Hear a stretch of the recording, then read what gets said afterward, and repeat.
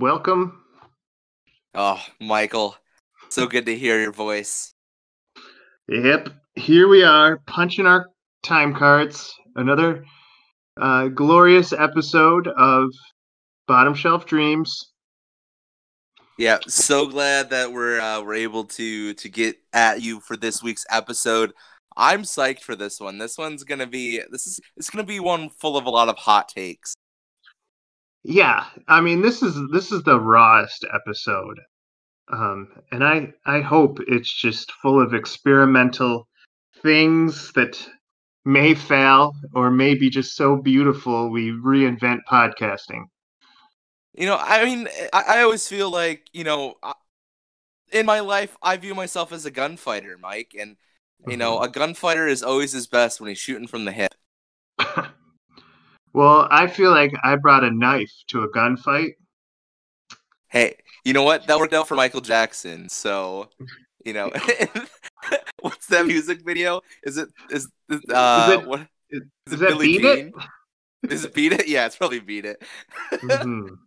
I'm only used to Weird Al's Eat It.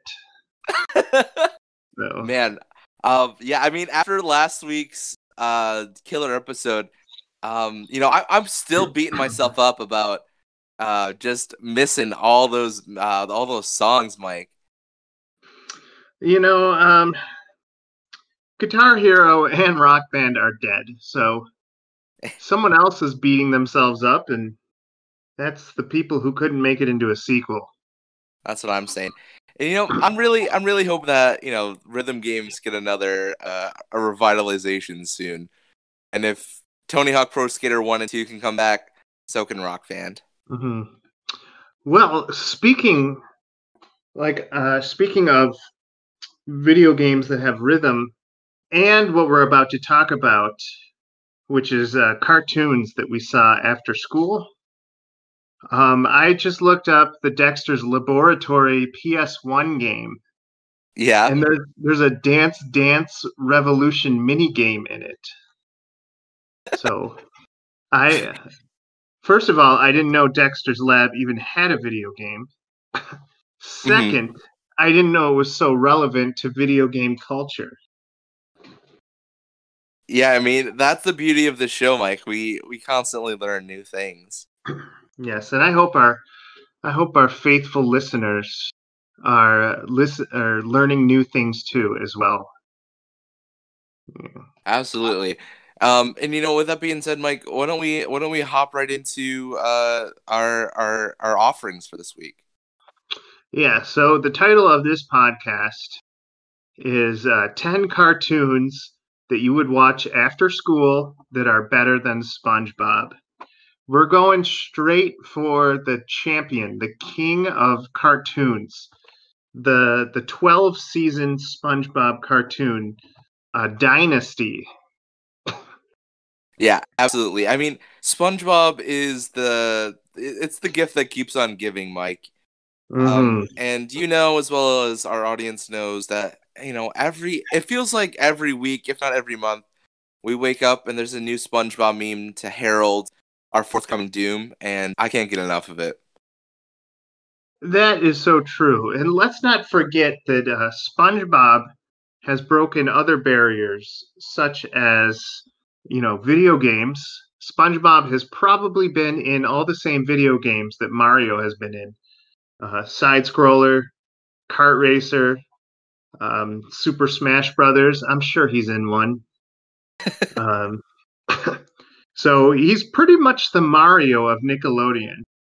Yeah, he's pretty ubiquitous to everything that Nickelodeon has ever done, ever. But if SpongeBob is Mario, that makes Patrick Luigi.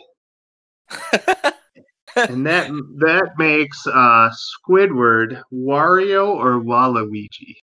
I like to think he's kind of like a combination of the two of them. I don't know. Have a rotten day. Exactly. And I mean, SpongeBob doesn't even end there just on the small screen. I mean, he's had several blockbuster films that have come out, and probably one of the most ambitious crossovers of all time, him appearing alongside David Hasselhoff. Yeah. So you know how we have portable devices that play movies and cartoons? I'm Um, aware. yes. Well, apparently the Game Boy Advance had like 4 cartridges that were just cartoons, where you could like watch an Oh, episode of something. yeah, no, you just unlocked a deep memory for me. I Yeah, I know remember. it's a fever dream. Like I Yeah, feel they like were because like Game Boy Advance cartridges usually were like black or like a really dark brown, but those yeah, were they were like a light gray. I remember that. right. And so SpongeBob had like you could pop in a SpongeBob cartridge and watch an episode. I can't imagine. I don't know how they shrunk it down to what, like 4 megabits? Right? Yeah. I wonder how valuable those are right now. I am this close to going on eBay and just buying them just for brag's sake. Is that the weirdest crossover? I don't know. That's Yeah. got to be weird, right? I want to be at the meeting where Game Boy Advance was like, what's the one thing we're missing in the video game industry? And then someone rose their hand and is like, what about a cartridge with one cartoon on it? Right. Yeah. Right. Yeah, no, that was when everyone was like trying to come up with ways to get TV mobile. Um, Right. you're gonna be very disappointed. You can get it for $20 on Amazon. Oh man. Yeah, I don't want it anymore. I only Yeah, want I only want things that could bankrupt my family. that's what I'm saying. Yeah. Like 2 or 3 grand at least. You're right, right. That's why I go straight to Dreamcast games. I can Yeah, get but Fr- I can get Frogger 2 Swampy's Revenge for $70. that sounds incredible. Yeah. Um, I found I think I found the game that you were thinking about maybe for Hmm. like a Smash Bros equivalent. It's called Nicktoons Unite. Oh yeah, It has I'm sure. it has a 4.5 out of 5 rating on GameStop. Well, yeah, I mean, Dexter's Laboratory has a 94% Google rating. What is So happening? I'm more intrigued with each click. Right? Hmm. And then meanwhile, we have someone like Hideo Kojima that can't get. He's spending his Hmm. whole life to get an approval rating like that, but he can't with like the Yeah, most ambitious video game ever created. And yeah, poor guy. He's calling up like Nicktoons and saying, "What's your secret?" yeah, he's worshiping at the feet of Mr. Yeah, Nickelodeon right. at the fountain of green slime. Yes. But so enough about the top dog. Hmm. Everyone knows SpongeBob, everyone knows Nickelodeon. But here, but this episode, we both wanted to bring 5 episodes that you could sit down and watch after school and not feel like you're losing too many brain cells. Right. Well, yours might not kill as many brain cells, but if I'm an example of the end product of watching these cartoons, you might want to think twice before you turn on these cartoons. Fair enough, Michael. Yeah. Fair enough. Do you want to jump into yours, or do you want me to jump into mine? Well, here's what I'm thinking. I'm going to name the cartoon. I'm going to tell you why I love it. Hmm. Um, I'm going to tell you how I wish it was still something you could watch. Right. And then well, some of them are based on movies, so I can't tell you what a live action version of it would look like because Right, I could just reference the movie. right. Um, so I'm just going to jump right into that, and you can take whatever you want from this. Yeah, no, I think that's a good formula. You guys are definitely getting a how the sausage is made on this episode.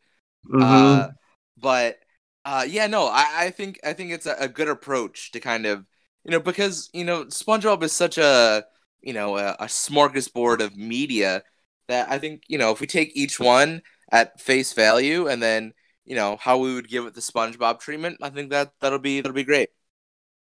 Absolutely. So Let's I'm get to jumping it. in. So imagine yourself coming home from school. You sit on your green uh, polyester couch. You're eating half a box of Cracker Jacks. You turn the dial because there was dials back then, or actually, if you had cable, you put you put the TV channel to 3, but then you use the cable box to move it to either channel 16 or channel 7, Right, right. depending. Yep. And this little show called Men in Black. Yo. So this cartoon was decent. Um, and I might sound like that, like when we talk about movies and then them turning into cartoons or anything popular that turns into a cartoon, sometimes people shriek, some because they're just lame. Like Back to the Future, the cartoon, no one remembers it, and that's the way it should be. Um, Bill and Ted's cartoon, um, They had a no one, cartoon. yeah, no one remembers it, even though Keanu Reeves' voice is in the cartoon. No one can find an episode of it. Uh-oh. Yeah.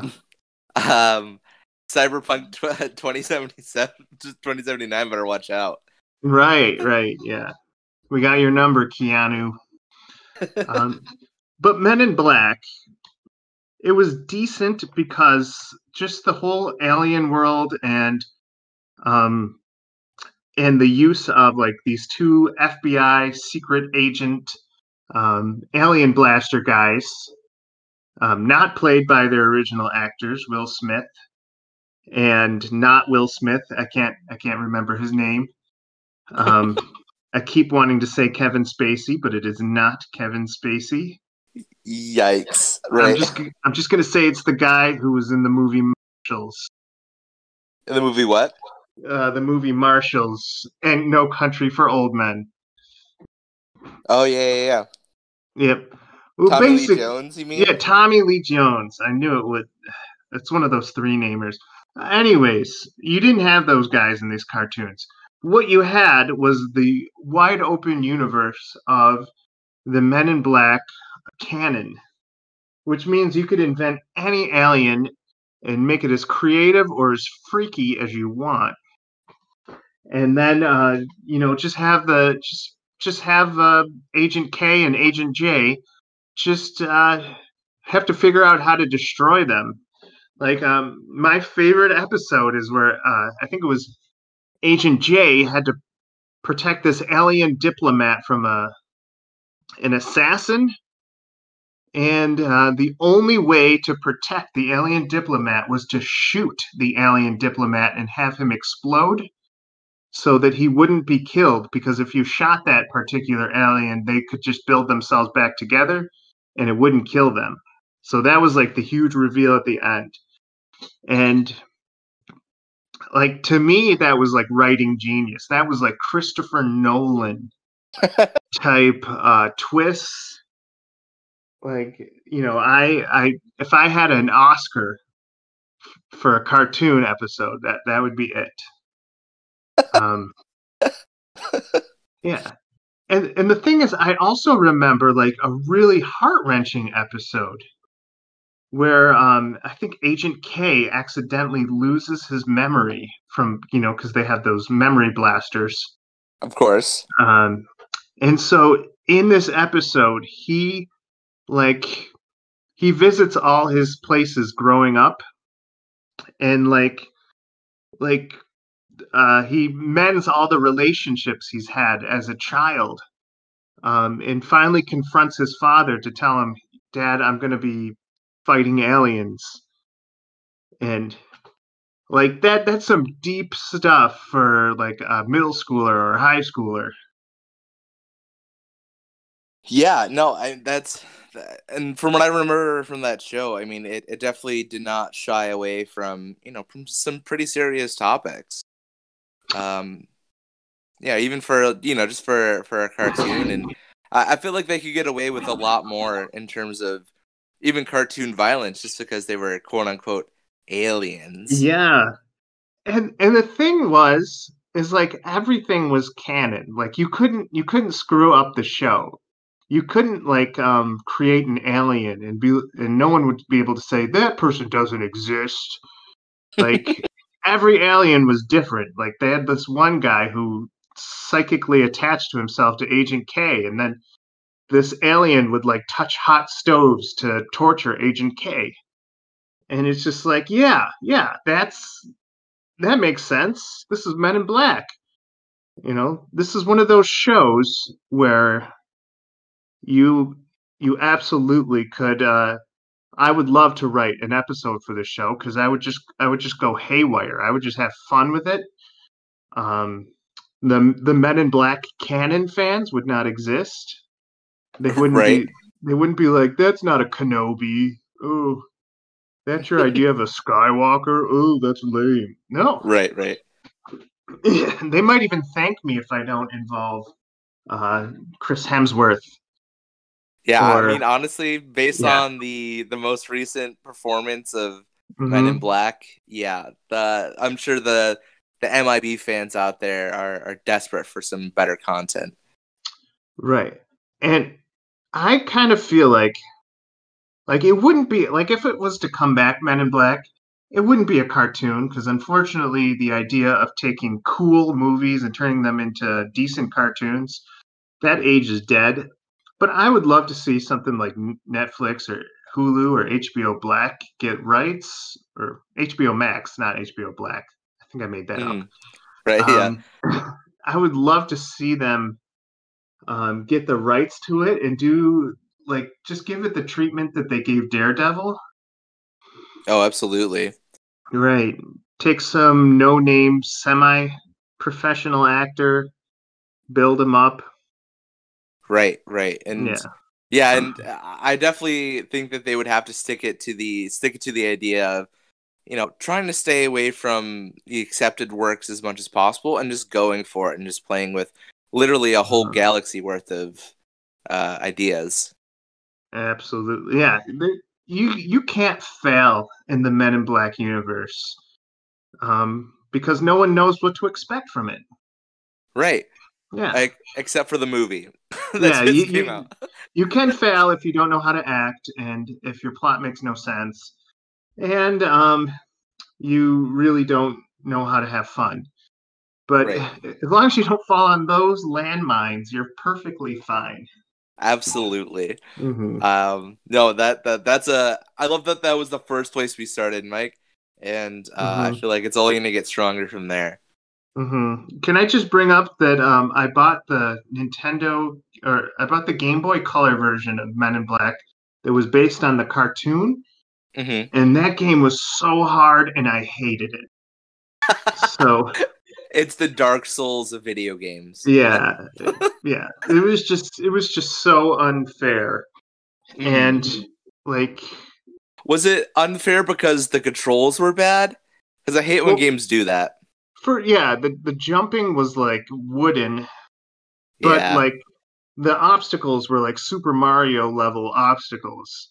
And it didn't help that they probably switched the jump and the shoot button. Oh, And yikes. your character was tall and lanky, so he was easy to hit, and aliens would just constantly come at you, and it was no fun, no bueno. Yeah, and I think something else that I definitely appreciated about the that cartoon was just the incredible animation style. I appreciated it, and it felt it felt like it matched its source material perfectly. Hmm. Yeah. Did you watch yours on the kids WB? I did. Yeah, that was the Saturday cartoon that made waking up worth it. Mike, this is gonna blow your mind, but the cast Hmm. for that was brilliant too. Uh, Vincent D'Onofrio, the guy Oh yeah. uh that plays Kingpin in Daredevil, uh, Hmm. was in it, and same thing with like I think Tony Shalhoub, or I don't know how to say his last name. Tony Uh, Shalhoub. Shalhoub, yeah, was also Yeah. in it. So yeah, no, it's a solid show with a solid cast, and even Adam Baldwin was in it. Amazing. And I remember Agent L too. She was the only female in the Men in Black series that I actually respected. You know, she was kind of like the Scully. She did a fantastic. Exactly. Oh man, what a good first one. And Mike, I have the perfect cartoon to transition from this one. Go right ahead. Michael, imagine you've just finished watching Men in Black and you're about Hmm. to get off and do some math homework, and suddenly Jackie Chan Adventures comes on. No way. Michael, this is one of my favorite cartoons growing up. Uh, there's 5 seasons, 95 episodes. Jackie Chan Hmm. had his hands all over this project. Hmm. Um, it ran from 2000 to 2005, and such an underrated TV show. And you know, there are so few shows that I feel like it's getting better now, but like when I was growing up, there weren't a lot of TV shows with Asian protagonists, Hmm. Asian leads, and this was one of them where I could watch and be like, yeah, no, Jackie Chan, he is my hero. He is Hmm. he's a guy that I can look up to. He kind of looks like me, and he's strong and he's powerful, and it was such a great show, and it definitely also led me into my love for action films, because I quickly found out that Jackie Chan wasn't just a cartoon, but he was a Hong Kong action film star. So Hmm. I had to start watching all his real movies. And but I think what Jackie Chan really brings to the table is that yes, he can do a gritty, he can do a hard action movie, but Jackie Chan has always had a soft side to him. He's always had a you know kind of a loving kind of uncle Hmm. grandfatherly side to him, and Hmm. that really comes through in this role. And Jackie Chan Adventures kind of centered around Jackie. Obviously, he plays like this Indiana Jones-esque character who's like this archaeologist, um, and he lives in San Francisco with his uncle. But then he also has he has a niece, Jade, and they had a big lumbering man named Toru that ran around with him. But they kind of had this awesome kind of nuclear family, and they would Hmm. go on misadventures, and it was it was great to be able to just experience and see these powerful Asian leads, and done in a way that wasn't trying to take advantage of the market, or trying to take advantage of the Chinese market. Mulan. Yeah, yeah.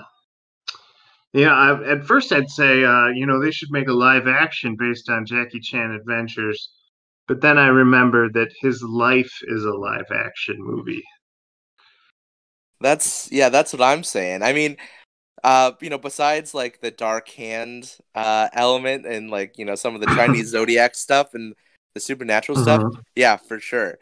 But no, I see. I don't even know if I would want a like a live action version of this, or like um more so than I would just love an Uncharted style game uh Hmm. created in this universe. I feel like that would be so much fun. Just being able to run around as Jackie Chan solving ancient Chinese archaeological puzzles while fighting ninjas. I don't know. That's Mm-hmm. just sounds like a great time to me. Yeah, I mean, he did have a PS2 game, and it was Hmm. 3D, but I'm guessing. Well, actually, I'm looking at screenshots, and he's running from cars in traffic. This looks a lot like Uncharted, if I had to take a guess. Yes, that's what I'm talking about. Give us a remaster of that, or make a whole brand new game. Naughty Dog, you can do it. I believe in you. I want Yeah, this desperately. yeah. So what I loved about Jackie Chan Adventures, I didn't see that many episodes, but I did catch the end of episodes where they would ask Uncle Jackie a question, and Right, right. you cannot have Jackie Chan in a series without asking him that lovely question, what bones have you broken? That is like the number one question everyone asks him in an interview, in Of which he'll course. he'll start to point to parts of his body and say break, break, break, pop, pop, pop, snap, snap, snap.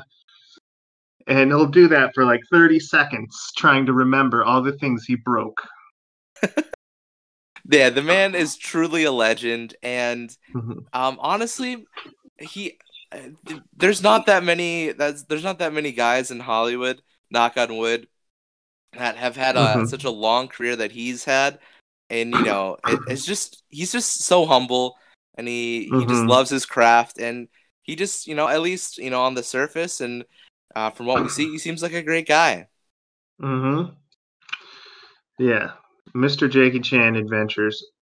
Now, what I like about this is they totally could have just made a lame cartoon series where Jackie Chan is like a Mr. Miyagi and he Right, helps like white kids from bullies and then takes down gangs. But they threw in like a Green Lantern thing where you're chasing down talismans that give right, you right. power and Hmm. you're gaining magical astrological powers and Right. focusing your Chinese. chi. Right, exactly.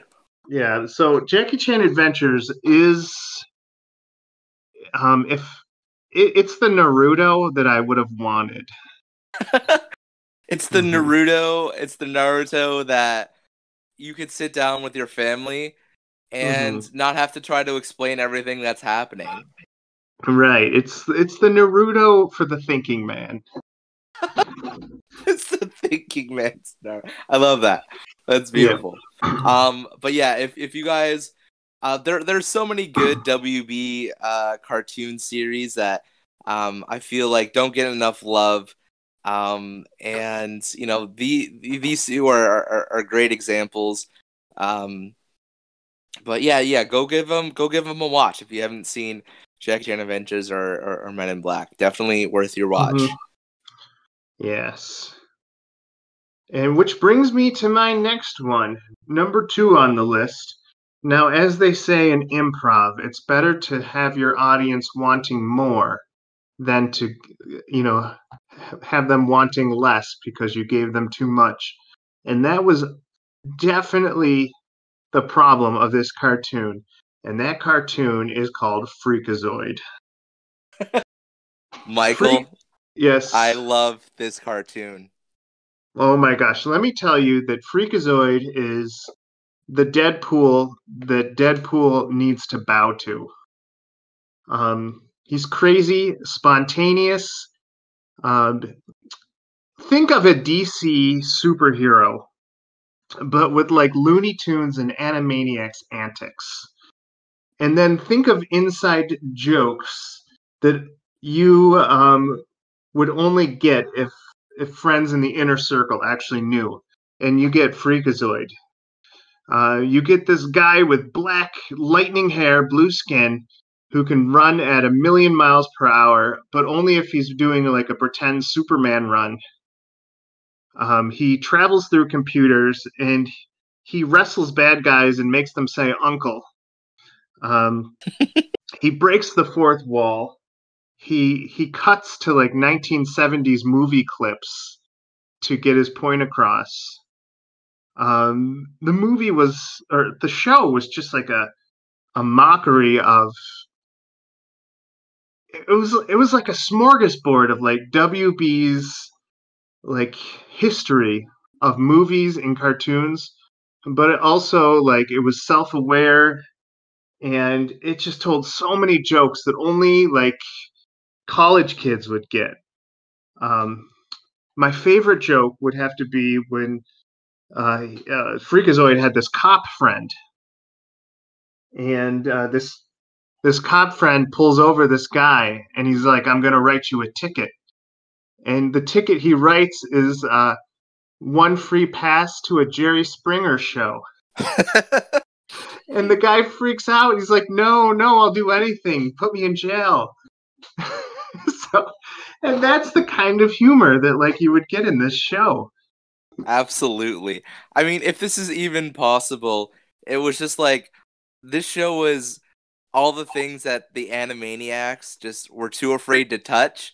So they Yeah, like threw it over to the creative team of Freakazoid and they're like, "Here, you do it." yeah. Or someone was like, Batman's cool, but what if Batman was stupid? And they pumped out like a couple seasons based on the premise. Absolutely. Yeah. Yeah, Freakazoid, I mean, Freakazoid walked so many other cartoons could run. I mean, yeah. we wouldn't have the Tick without it. Mm-hmm. And we wouldn't have, even stuff like down the road like this. In my opinion, this is definitely like the cornerstone on which kind of like irreverent, kind of off the wall, Mm-hmm. almost like just the strangest, weirdest cartoon stuff got its start from. We wouldn't have Adventure Time without it. Right. We wouldn't have SpongeBob without this. We wouldn't have Mm-hmm. all these shows that are kind of praised for its irreverent humor without Freakazoid. Yeah. Now this is what I hated. You had Animaniacs, but Animaniacs wasn't 30 minutes of Animaniacs. It was a 10-minute Animaniacs short, and then it was Pinky and the Brain. And you only were there for Animaniacs. Amen. You didn't want the mid-carders. No. Same with Freakazoid. You get a 10-minute Freakazoid show, and then the rest of the stuff would be like side character adventures, like Fat Man. Lame. He was a side character, and then you had the Huntsman, which is like this really beefy forest guy who shot arrows, and or Lord Fish and Chips, which is like this British guy who Yes. he couldn't get the name he wanted because they were all trademarked, so that the last name that was available, Fish and Chips. And so you'd get those small stories, and those were good. I mean, they were the same writers, but they weren't Freakazoid. Right, right. So I've always wanted more Freakazoid. Yeah, and I really think that was kind of just the beauty of that character, right? Like they Hmm. never gave you too much, and I think if we got like a 20-minute show of that, it Hmm. probably would have been a little too much. Yeah. Which explains why Deadpool is only the unlockable character in a game and isn't the game itself. Yeah, absolutely. And Freakazoid has 100% on Rotten Tomatoes right now. Um, Hmm.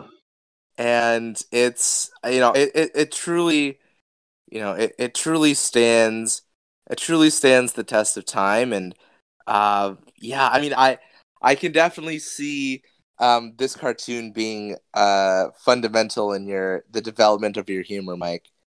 I, you know, 100%. That is probably the truest statement I will hear all year. Um, and Freakazoid represents that thing that is too good for its own good. Yeah, Like Time Splitters for the GameCube. It's right. just like everyone's afraid to touch or try to remake it because it was just too perfect. And you know to try and make something, try to get lightning to strike twice is just impossible. So just let's just pretend it didn't happen and just remember it. Yeah, I mean, the like Freakazoid, and we've kind of buried the lead on this, but Steven Spielberg was part of creating this. Oh my gosh. Yeah, that hands down. That was back when WB and Steven Spielberg were just they were the power couple. They were like the Kobe and Shaq of cartoons. Like you just couldn't when they were in charge, there was no Disney. That's why no one can remember any Disney cartoon in the 90s. Because when Abs- those two were together, it was just is game over. yeah, absolutely. And I mean, just as an embarrassment of riches, Bruce Timm, the guy that's kind of the main dude over at the DC animated universe, got his start here. Same thing with Spielberg. The show was just made by people that are certifiably geniuses. Mm-hmm. Yeah, I love that the first three cartoons are all WB properties. I love this.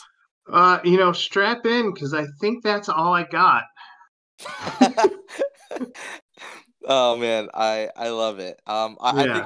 think it would also be a crime to not mention Paul Dini either. Yeah. Who was also a writer on there too. Right. But yeah, no, Freakazoid, such a great show, so underrated. Mm-hmm. And another show that those guys worked on that I'm saving as either an honorable mention or I hope that you'll throw it in there, but I'll sit on it and then we'll come back to it a little later on, hopefully. Mm-hmm. Shall I jump right into my next show? Yeah. Mike, this is a more recent offering, and see, and this is one of those shows that, as a 20-something man, it's pretty difficult to try to get people to watch. No, I'm not talking about My Little Pony. But I genuinely love this show. I genuinely love the characters. I love the writing, and I might have talked about it before, but this little show called Star versus the Forces of Evil. I love this TV show. I love it so much. It's available on the Disney streaming service. Definitely go out and watch it. Wait, hold on. What is this called? Star versus the Forces of Evil. Oh, you'll have to tell me about this. I've never seen this. Perfect. That's why I'm here, Michael. So the plot revolves around the main protagonist, who is a female, which is we love here on the podcast. Her name is Star Butterfly, and she's a magical princess. She's from this kingdom called Muni, and it's kind of like this weird hodgepodge of like high fantasy meets like science fiction meets like I don't know. It's just like this crazy no holds bar amalgamation of fantasy tropes. And her parents are the king and queen of that dimension. But on her birthday, she's given like this magical wand that kind of gives her access to unlimited power, and this bad guy wants to try to steal it from her. So in order to protect her and the magic, they send her to Earth, and she meets the other main protagonist. His name is Marco Diaz. And another thing about the show is that they definitely don't shy away from the fact that Marco Diaz is Hispanic, which is awesome. He speaks Spanish, and he's his heritage is like up and at the forefront, so it's super cool. But they he's kind of like your typical nerdy, antisocial kind of guy. But then when he meets Star Butterfly, he kind of comes out of his shell, and they kind of go on these adventures together, going to and from different dimensions, and and solving different magical problems, all while fighting the bad guys. And it's just genuinely heartwarming. It's really really funny. You fall in love with the characters, and it's so good. Its final season came out maybe I think last year or 2 years ago. I think 2018, and I love it. I love it so much. Mm-hmm. Yeah, it sounds like it would be right up our alley, this show, and we would. I don't think there would be a way we could do an episode without mentioning Shira. It has some Shira flavors in it. Definitely, for sure. I mean, it definitely draws on kind of on those elements. But I will Mm-hmm. say the where it kind of differs is in its humor. It's definitely a little bit more kind of like quirky and lovable, and it's got kind of like that Disney. So it's made by Disney, but it's got that kind of like Disney XD magic dust on it. Yeah. Like your Phineas and Ferbs, your you know a bunch of shows kind of like that. Um, Mm-hmm. and it's great. It's like a tight show, and I can't speak high enough about it. Yeah. Well, once upon a time, you told me about a little show called Gravity Falls, Mhm.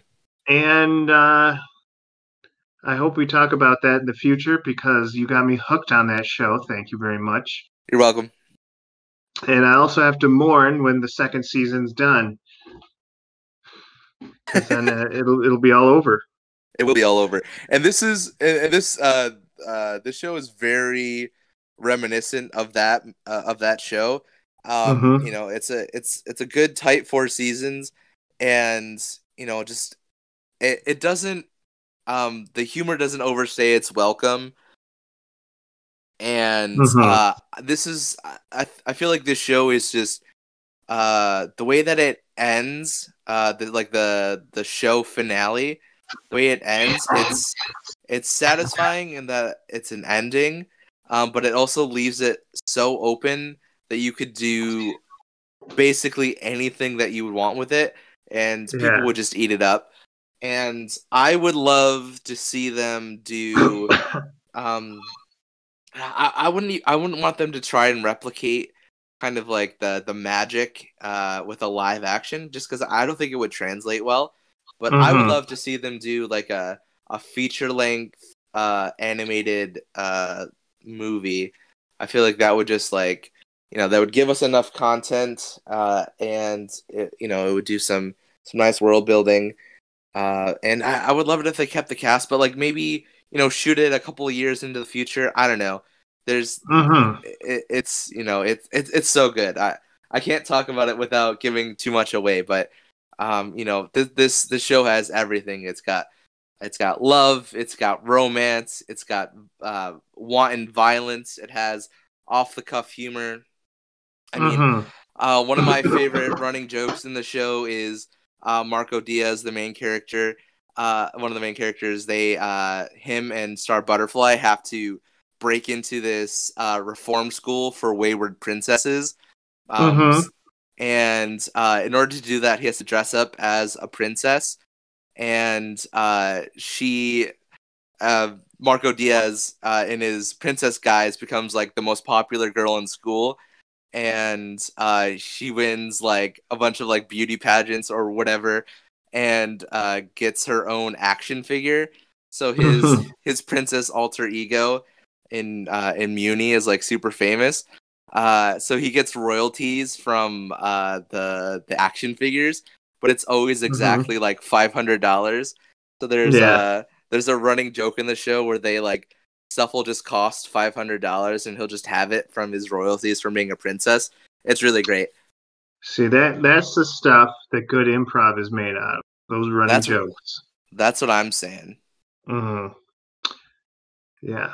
Well, that is very interesting, and I love hearing about things that I've never heard of. Mm. But shall I go to number three? Yeah, man, go on. So, This is a cartoon that you're lucky to find in someone's garage sale. This, if you took the whole entire, um, if you took every cartoon and you made it the size of our universe, this cartoon would probably be just the size of the Earth in comparison, just because it had such a short run and it was such a bizarre run. And I'm talking about the cartoon called Earthworm Jim.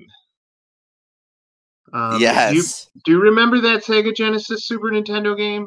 I remember the game. I also remember there's a bit don't they take a shot at Sonic? Oh, I'm sure they do. I'm sure um, in one of the 4 episodes they probably, because it's a WB show, Right, so right. they're gonna think beyond the fourth wall. They're gonna be zany. They're gonna be satirical. They're gonna be all those things we love. And so I loved Earthworm Jim as a video game, even Hmm. though I could probably only get off the first level and then die forever. I just love the idea. I probably liked it because my best friend Dave at the time loved Earthworm Jim, and he could draw Earthworm Jim really well. So when I found out there was a cartoon, like, I was in my fanboy glory. And it had that WB magic, so it made fun of pop culture. Um, it was kind of like the Tick, but like WB's angle on it. It Right. had zany villains like Professor Monkey for a head.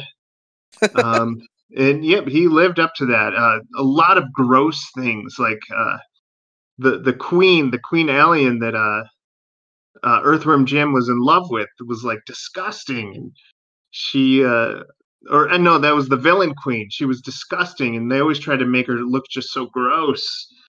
And then you had um, I, you had Peter the puppy, and Peter the puppy. The running joke with there was that he was this cute, adorable sidekick like a robin, but then Earthworm Jim would accidentally step on his toe, and he turned into this bloody monster, and he would just like beat up Earthworm Jim, and he would always like ruin Earthworm Jim's plan to save the day. And what I really liked, like, if there's any reason to like Earth, number one, it's such an obscure game from Interplay. The people that make Clay Fighters Right. were behind Earthworm Jim. And the thing is, it was such a gamble, but it was so in WB's house, because it was Earthworm Jim was sassy and sarcastic, and he made fun of things and told lots of puns. They were probably trying to strike the same gold that they were getting from Freakazoid. And the other thing about it is it's just characters based on fever dreams. Like, what if an earthworm went into a power suit and became a superhero? And then he fought a professor with a monkey for a brain, and he fought this evil worm queen while trying to win this princess's heart. And but then he had a sidekick puppy that turned into a purple monster that would beat up our hero. Like, it was based on the weirdest premise ever. So you either had to be a total weirdo to enjoy it, or it would succumb to its fate, which is like only like 4 episodes. Right. I remember it was always on after church, so I'd go to St. John's Catholic Church, slog through it because I did not appreciate church back then, and then I would go home to the finish line, which was an episode of Earthworm Jim. A Earthworm Jim. Yep. Man, yeah, I definitely say of all the cartoons that we're saying on this list, this one is probably going to be the one that's most hit or miss for people. Mm-hmm. Yeah, like this show tried to be ugly on purpose Right. and just be like, look how gross we can be. Just Yeah, I But mean, yeah, yeah, it definitely is also kind of like the epitome of kind of like that '90s like anti just like just right, anti everything humor and just being like, yeah, we don't adhere to your rules or your systems, and right, they right. just kind of they approached it in the same way that Rare approaches their video games, or Hmm. they definitely weren't out to win awards. Let's just say Yeah. that. It was just, it was like the weirdo in class who had an obsession with cows falling on people. Yeah, Or exactly. if Monty Python had like a cartoon series, I think Earthworm Jim would be the closest uh, to a Monty Python like cartoon series in the '90s for kids. Yeah, for sure. Yeah, no, and like Freakazoid before it, this Hmm. this cartoon definitely laid down the groundwork for things like Futurama, or for Hmm. Disenchanted, or even into Family Guy and stuff like that. Like Yeah, this is kind of like the one of the OG guys for that. yeah. And you could tell that Earthworm Jim was trying to be like the Tick Right. and Green Lantern combined. Right. Yeah. Yeah, for sure. But I think if there's any kind of criticism for it, I think coming back to it with a lens from like a modern lens, it's Hmm. definitely a little ham-fisted. Um, Definitely. Yeah. um, so yeah, and yeah, I would definitely say that this is definitely you know don't feel bad about yourself if you don't think it's funny. Um, because it's Yeah. not for everyone. It's not for everyone. Hmm. The thing about the show is it's more personal for me because my best friend was into it and he could draw Earthworm Jim, and that was the cool thing, was making our own comic books, but we didn't want to infringe on the rights of Earthworm Jim, so we would make our own ridiculous and weird characters. Like my character was Windmill Anthony, which is a pretty much a guy with a windmill for a head. I And love that. but he was shaped like Earthworm Jim and he had a gun that could blow up people. So That's yeah. perfect. I love that. So if you think that Windmill Anthony's a good idea, Jim. Yeah, absolutely. And at the end of the day, this is our list. This is the list of things that Hmm. we would want to go home and watch. And ones that are better that we think are better than SpongeBob. Yeah. And if you ever get a chance to see those shows, like they show up on some streaming network or you go to someone's garage sale, which is how I got 2 episodes on VHS.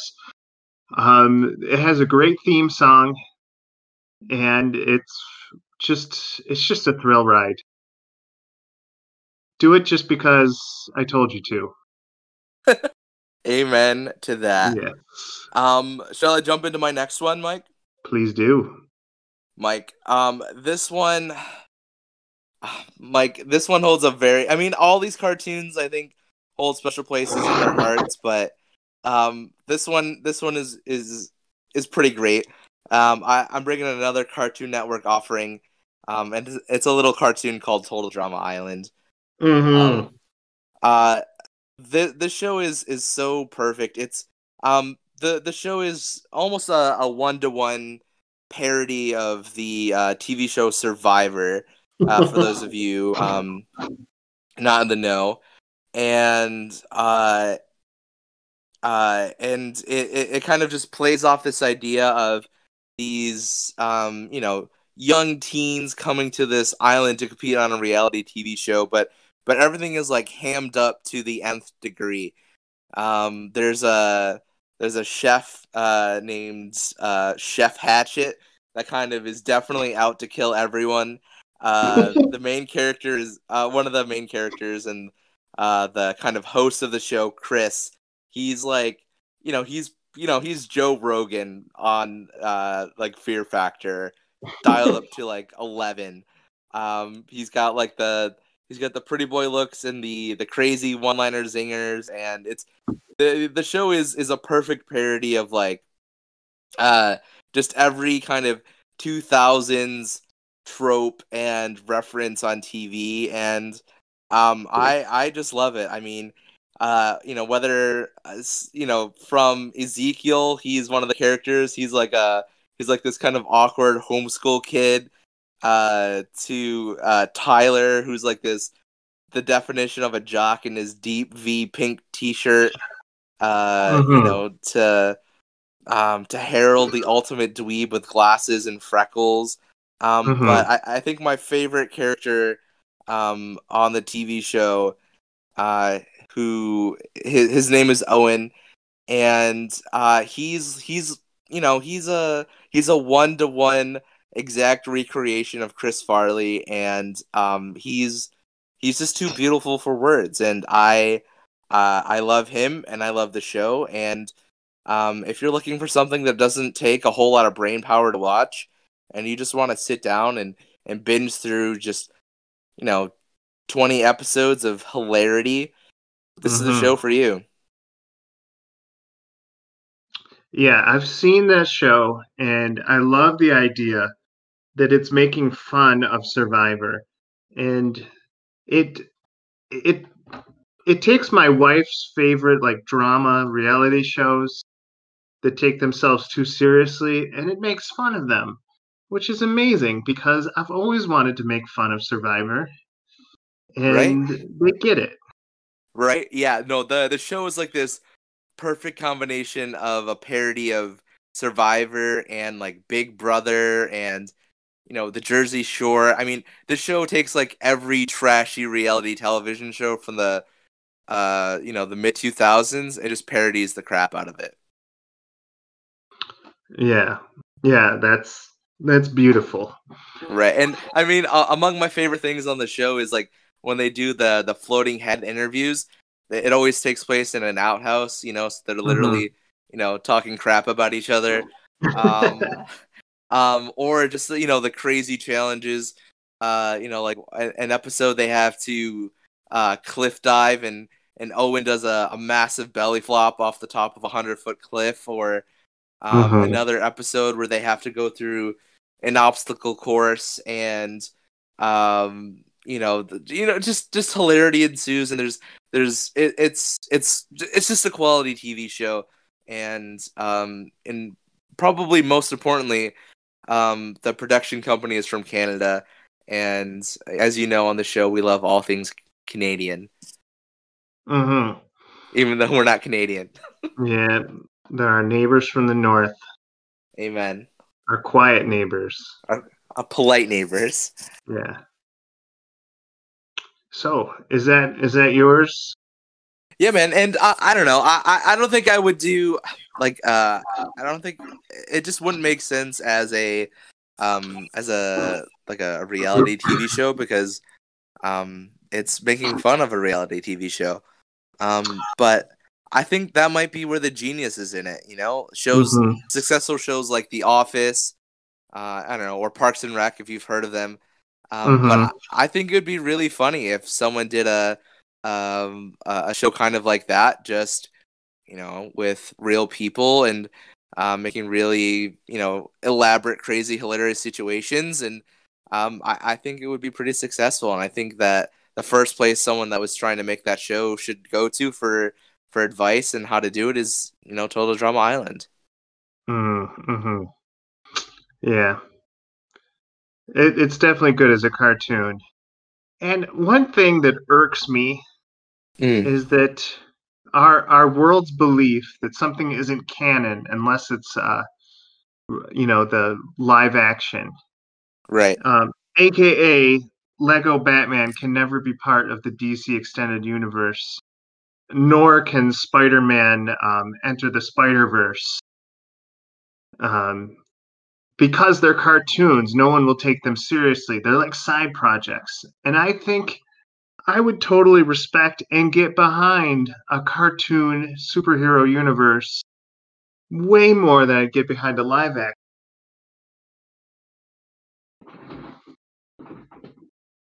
What do you think about that? Yeah, Mike, I totally agree, and I just think that like superheroes, they translate themselves to cartoons so much easier, so much better Mm-hmm. than live action. I mean we talk about this all the time, but stuff like Justice League, Mm-hmm. stuff like Freakazoid, they just there's something magical about a cartoon. Mm-hmm. Absolutely. And So, the Lego Batman movie, I would argue, is one of the only Batman movies to really capture the characterization of Batman well, mm-hmm. in my opinion. Right. No one's complained about Lego. Like you can't say, "Oh, what a disappointment," or "They totally failed at it," um, because they nail the character in the meme of Batman 110%. Yeah, and they lean 100% into it. Yeah, and that's all we're asking for. Amen to that. But speaking of Batman, my number two pick. Ooh. Um, imagine a show that is as cool and creepy as Gotham, but has elements of Top Gun, Who? has elements of Ninja Turtle robots, and has two main characters that would be played by Kevin Nash and Razor Ramon, or you might know him as Scott Hall, uh, perfectly. And I'm talking about the show, The SWAT Cats, The Radical Squadron. It came out in 1994 to 1995, 25 episodes, so it was like a blip on the map. It became the number one animated cartoon in 1994, and I can tell you why. These were two cats that were like rich like Batman, but like cool like Iron Man. And they fought like the Dark Lord Cat, like Dark Cat, and his arch villains of Metallic Cat robots. And they would get in stuff like they'd get into these awesome like jets and these awesome like Batmobile type things. And like they'd have all these cool weapons like just come out of their hands as they shoot missiles at like worms, or they'd like drive a jeep through a nuclear plant. And it was just every episode was just these awesome weapons being fired at these cool bad guys while just all this cool crap was happening. And this was on Cartoon Network. And this is one of those shows where like if like it was just so cool in my mind. um this is one of those shows where that every time someone drew a picture they would make a toy for kids to buy. Like this was just made to lure young men into buying a bunch of toys. But that did not deter the show from being as amazing and as cool as it was.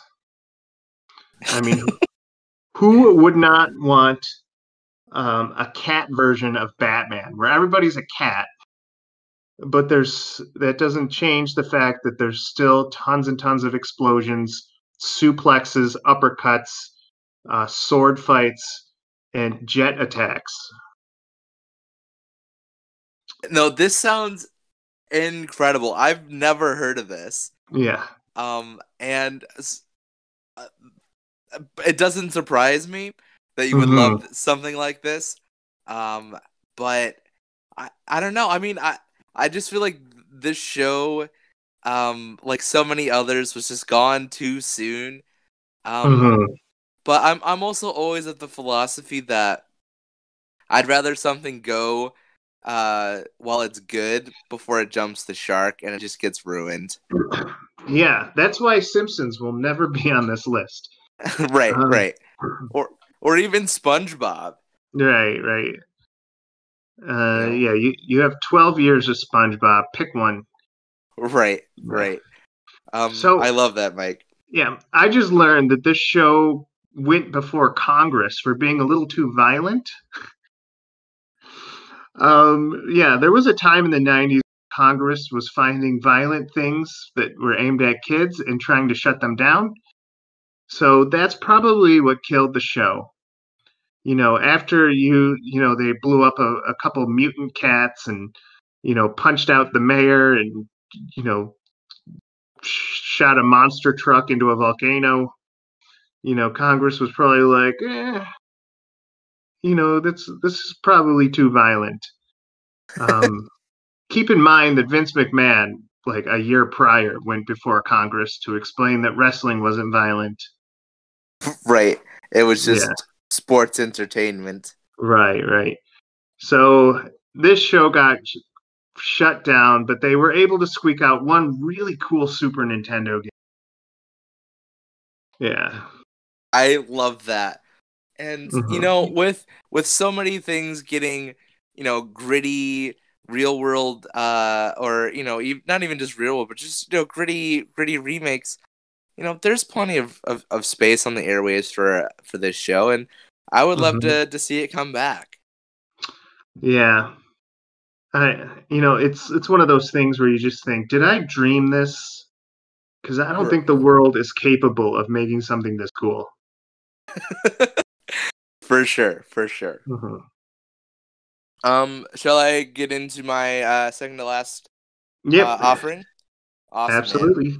So, this cartoon was partially inspiration for this week's podcast. This is kind of what got our brains swirling and twirling. But it's a show called Danny Phantom. Mm. Um, Created by Butch Hartman. He kind of was the brainchild behind things like the Fairly Odd Parents and some other things like Tough Puffy and some other things Mm-hmm. on Nickelodeon. But Danny Phantom, I feel like has always kind of like it's one of the little brothers of the mid 2000s cartoons that came out.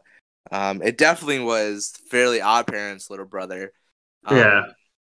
Um, but kind of what got me thinking about this is Comic-Con this year. One of the exclusive Funko Pops you can get is a Danny Phantom Funko Pop, and Mm-hmm. it just got me thinking about the fact that there hasn't been a Danny Phantom Funko Pop until Comic-Con this year.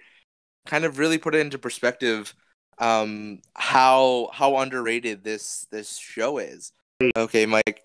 Uh so so Danny Phantom, he kind of gets his origins by he kind of is his parents are these ghost hunters, and they have like a bunch of these weird machines in his basement, and he kind of gets caught up in this experiment that changes him into like this human ghost hybrid, and he then takes on the task of saving his town and his friends from the ghost realm, and Mm-hmm. he kind of has these ever evolving set of supernatural powers, but he's helped along by his best friends Sam and Tucker, and Mm-hmm. his sister Jazz, and kind of like the main plot devices for the show are kind of him balancing his superhero life with being just a regular high school student. And I think kind of really what drew me to the show is definitely the parallels to Peter Parker and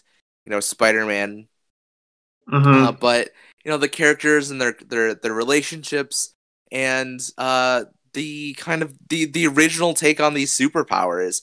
You don't see too many ghost based superpowers, and I always thought Right. that was super cool. And but it wasn't always just super serious. There was a lot of stuff. A lot of the bad guys were comically named. There was like a ghost lunch lady that would shoot ectoplasm lunch meat at people. There's a running gag of a character named the Box Ghost that was kind of like a very useless ghost that thought he was super evil. And Mm. yeah, it's such a great show, so underrated, and kind of always living in the shadow of its Nickelodeon siblings. And I definitely think that this show would be totally ripe for a live action a live action movie. I would love to see this as a live action TV show. I think it would lend itself perfectly for that.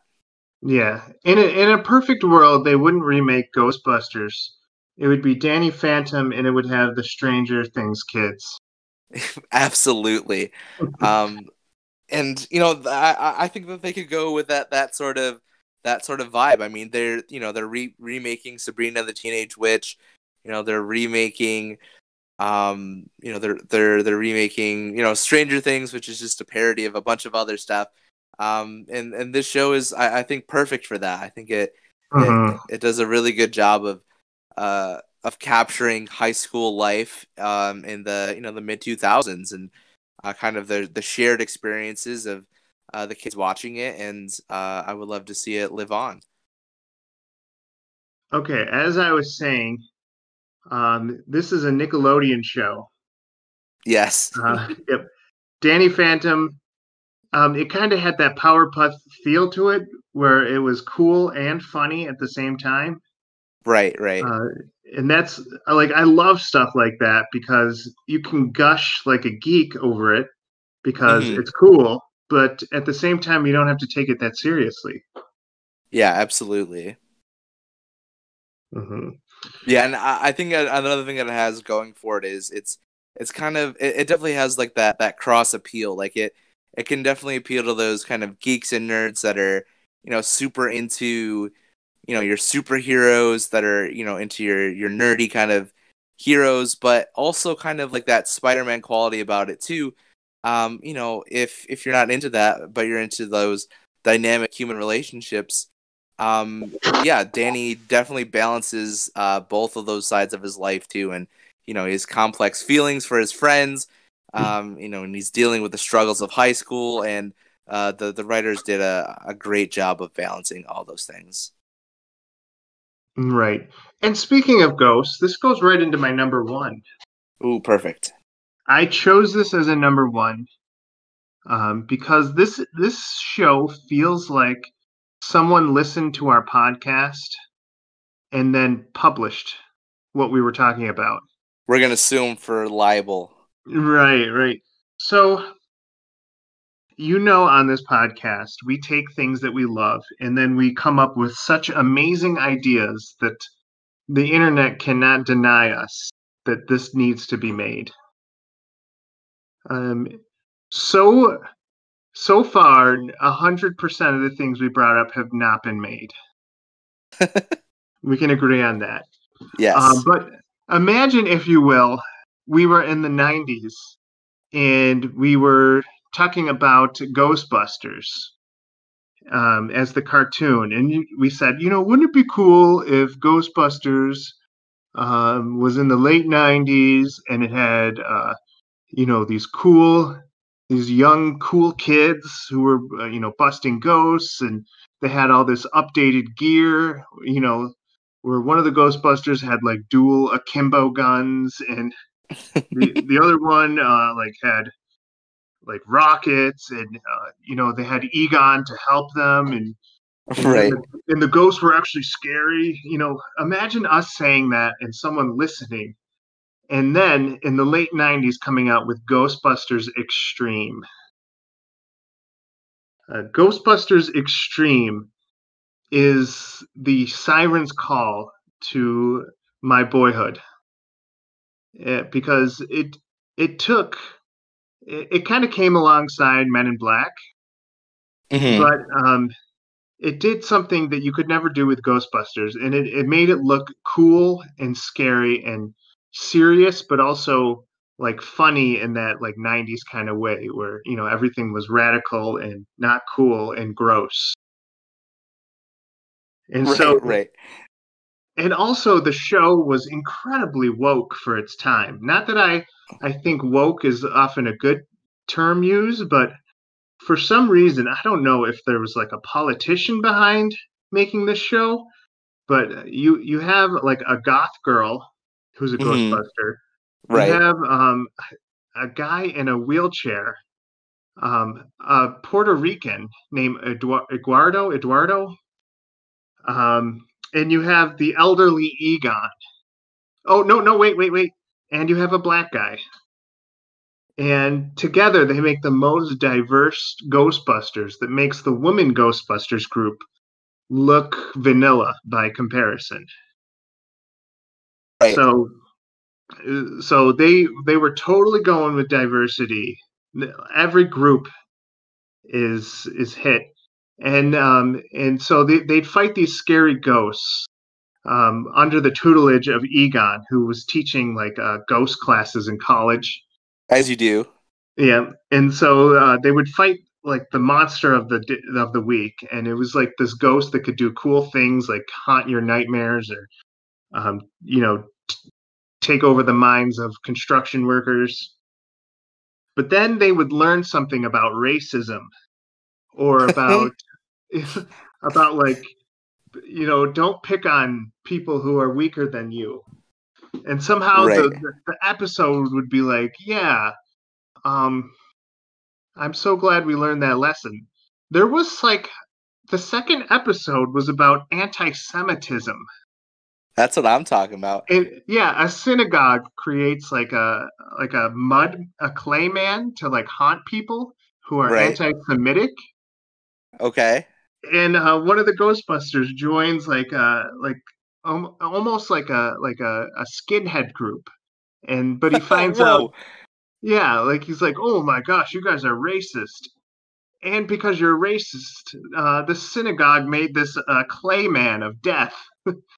So now we have to kill this clay man of death and teach you a lesson about racism. And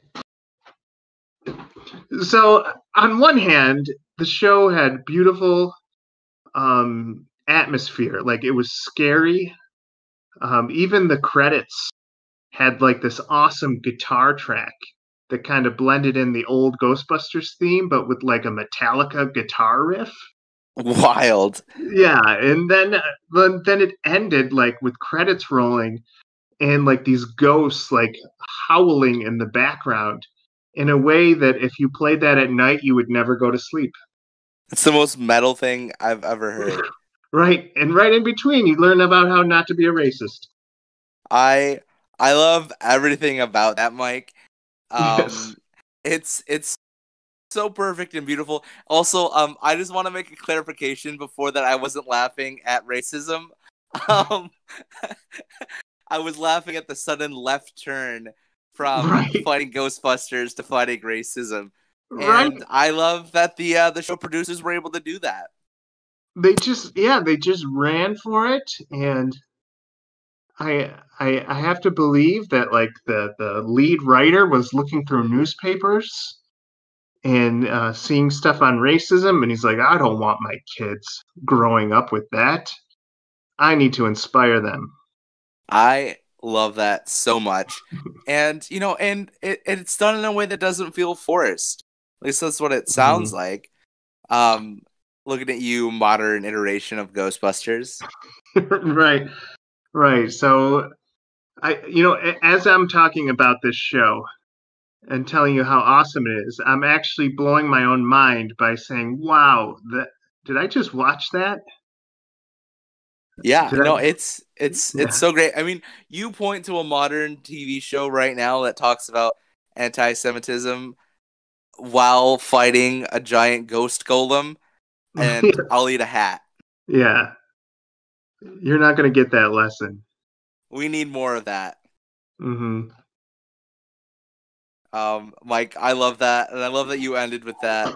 And yeah, you're right. It definitely feels like somebody picked our brain and was like, "Let's make a cartoon." Absolutely. Yeah. It just blows my mind. And you can go on Hulu right now. Right now. Right now, you can go on Hulu because it's on my list, front and center. You can watch every episode of it in English or Spanish. That's what I'm talking about, Mike. Yes. Inclusivity for everyone, and you get a good laugh out of it, and you get to you get to tell those anti-Semites and racists to stick it where the sun don't shine. Right, in 2 languages. in 2 languages, just like how Captain America would want us to do it. Right. Mike, shall I go on to my my last offering and put a cherry Yes. on this Sunday? Mhm. The last episode that I'm bringing, it's a little bit more ambitious. It's definitely got the least amount of episodes of TV shows or cartoons that we've talked about. But it's a little mini series called Over the Garden Wall. It was made by a director named Patrick McHale, and he's best known for being the writer and creative director for a little thing called Adventure Time.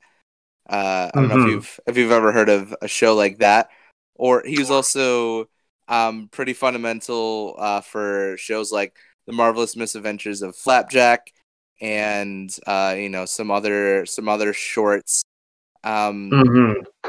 and he's actually he's a voice actor in a couple episodes of Gravity Falls and some other things. But yeah, Over the Garden Wall is truly a work of art. It's beautiful. It features the voice talents of a little known hobbit named Elijah Wood.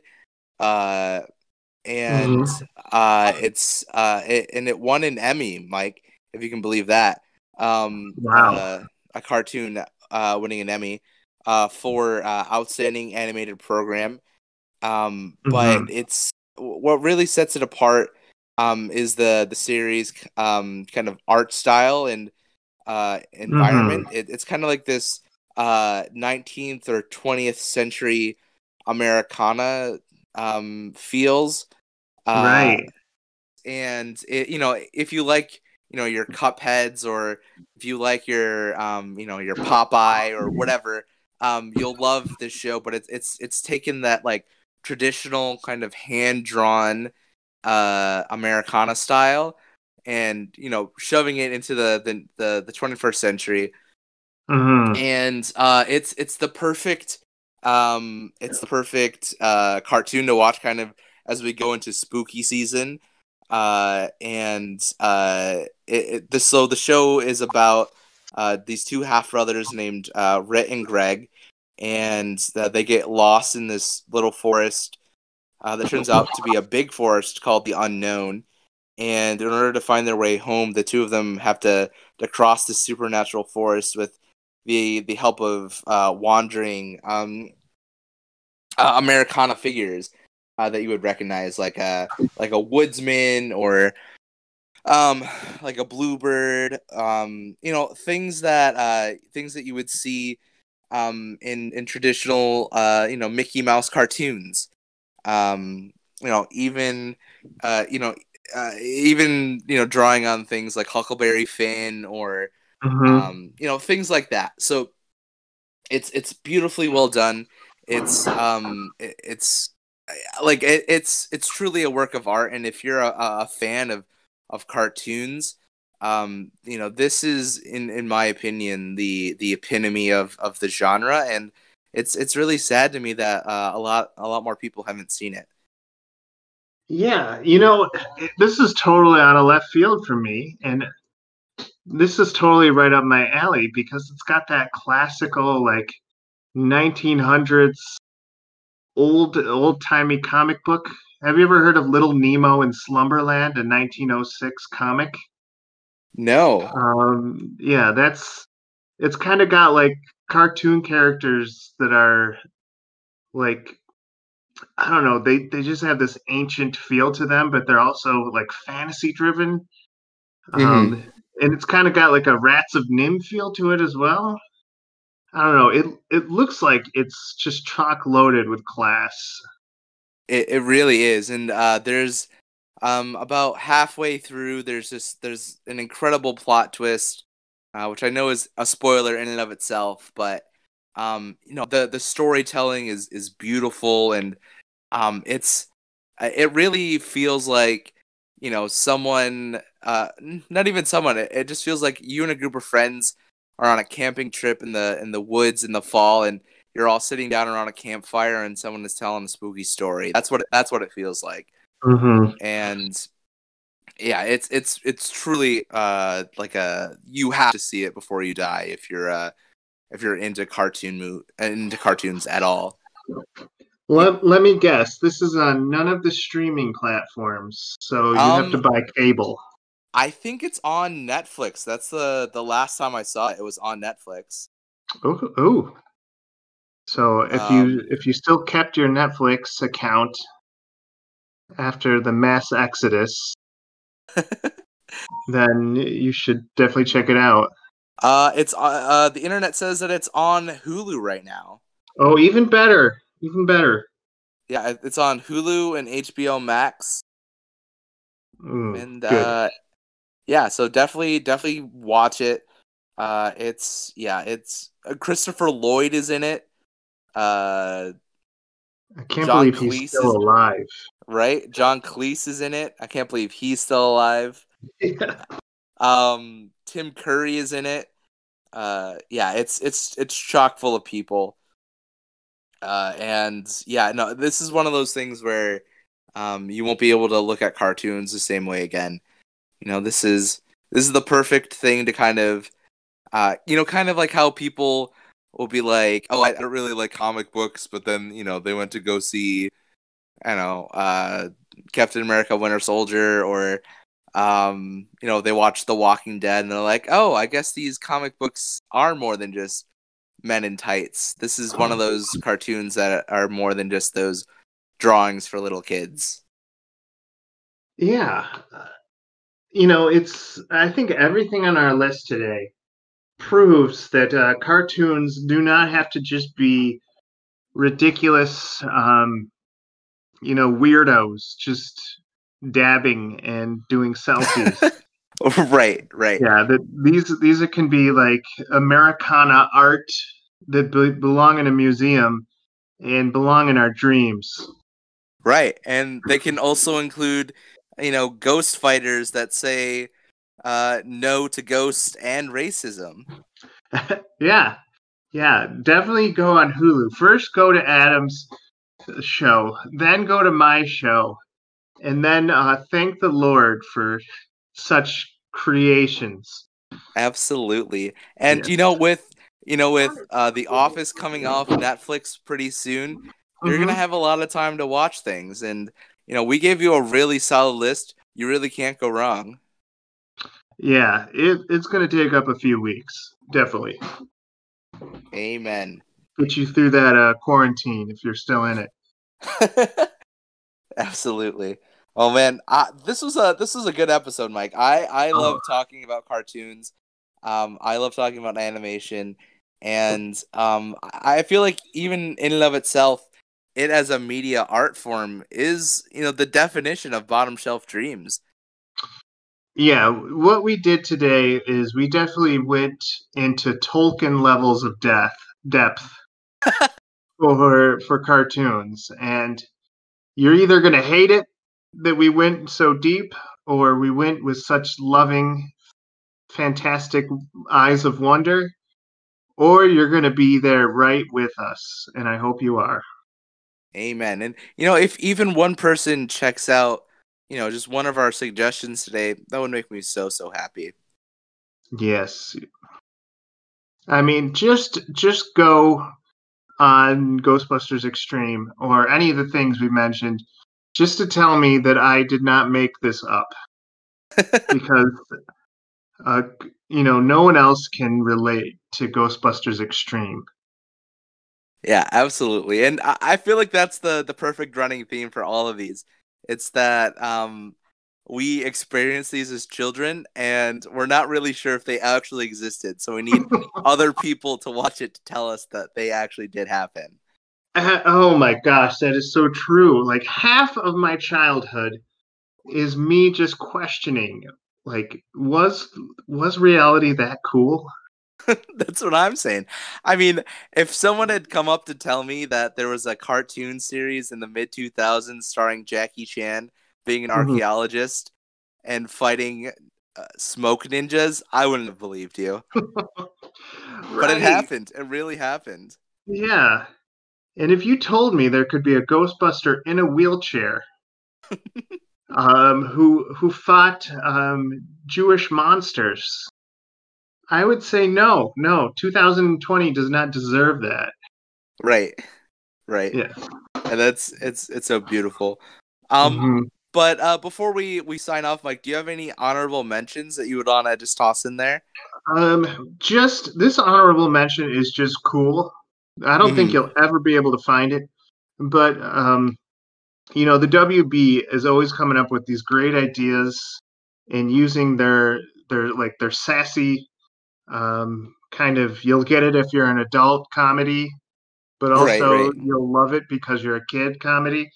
And right. so they had this show called Road Rovers, Whoa. which is these 5 different dog breeds in armor suits. They used to be just these average dogs, but someone put them in armor suits, and they began to talk, and they wanted to fight crime. So you got like a Doberman, you got like a golden collie, you got like this Russian or the Siberian husky. Right. Um, they had this female dog, which I can't remember the breed, but they all had their own personality. And the Siberian husky had like this thick, like Austrian accent. So he He was will like break you. Arnold. Yeah, he's the Arnold Schwarzenegger kind of the group. And they would get into these serious battles to stop, like, I don't know, evil Russian dictators. I love And it. then their boss would be like, and stay off the couch. That's for humans only. Yeah. So I love that. yeah. You know what So you know what it sounds like? right. It sounds like a proto version of Paw Patrol. It's like Paw Patrol done by Adult Swim. Honestly. Right. Right. I love that. That sounds like all things on this list a fever dream. Yeah. What about you? My honorable mention, and I was kind of hoping you were gonna mention it. But I'm at the same time I'm disappointed that I didn't mention it.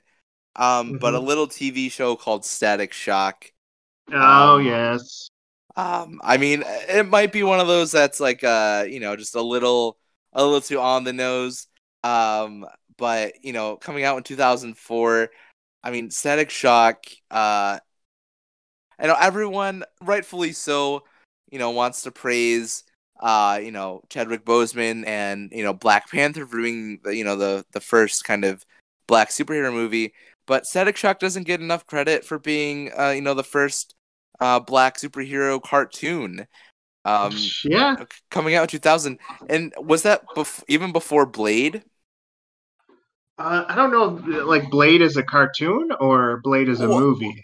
well, Blade as like a Mia with a black lead superhero. I think Blade kind of beat it out by a couple Hmm. years because that was Okay. late Okay. '90s. Right. Right. Right. But Yep. everyone in Marvel refuses to believe that was the first black superhero. They're like, yeah, Black Panther. Right. Right. We didn't do anything like this, not in the late '90s. Right.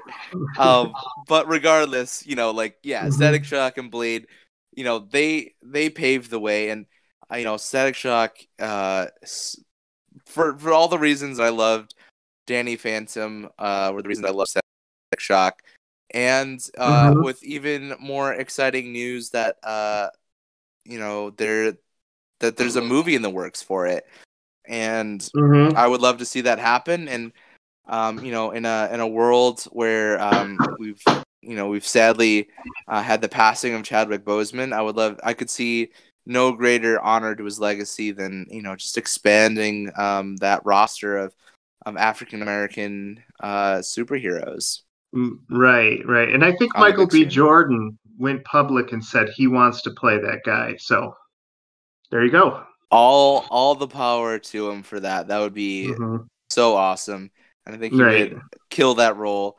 Pun Yes. intended. hmm Yeah, like a monger. Right. Oh man.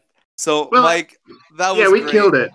I love that. That was a good episode. I love the deep dive, and I hope you guys liked it too. Mm-hmm. And I pray that I can edit all this, probably this Lord of the Rings sized episode, and just I hope you're enjoying it as I'm talking right now. I'm into that, and we'll see you next week, friends. Yes, you will. When we talk about which kart racer was better, Nickelodeon kart or Or DreamWorks kart. I was gonna say Sonic Team Racing. That's too mainstream for us. Can we just talk about how absurd that is?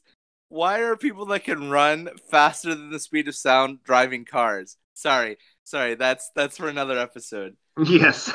Right. All Okay. right. Well, I've been Mike. I've been Adam. Yes, and keep your eyes on the bottom shelf. Amen. Right. We'll see you next week. Bye-bye.